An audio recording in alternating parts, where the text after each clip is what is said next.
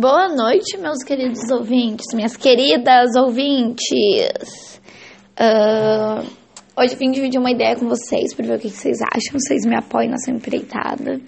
Mas eu tava pensando, eu tô aqui com um chazinho de arruda na minha frente. Na minha garrafinha tem um chazinho de capim-limão. E eu tô comprando muito chá ultimamente. Só que eu tô com medo, que parece que é muito chá só pra uma pessoa, sabe? E ao mesmo tempo, eu não queria deixar de comprar variedade de chá. Só que daí vem as ervas tudo fresca e não sei. Aí eu tava pensando em fazer uma curadoria de chás. Olha que legal.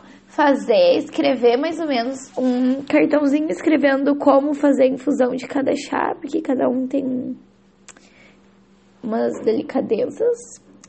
Aí escrever para que ele é bom, que tem que cuidar. E fazer uns kits assim com chá para uma semana. Porque daí, toda semana eu posso comprar chá orgânico na Feira Bem da Terra. E aí separar em pacotinhos individuais e vender para as pessoas para usarem por uma semana. Pelo tanto de chá que vem, eu acho que dá para eu fazer, se for um chá por dia, dá pra eu fazer uns kits pra 20 pessoas por semana. Porque vem muito e eu não sei muito armazenar, sabe? O que vocês acham? Alguém ia comprar meus chás se eu fizesse uma curadoria de chá e colocasse vendendo no grupo do FPEL? Chás para a semana.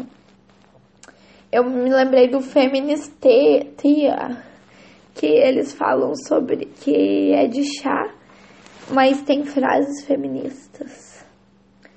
Eu tô pensando sério em abrir esse negócio de chá. Mas é mais pela minha demanda, assim. Mas eu já vi que vários negócios surgem da demanda das pessoas.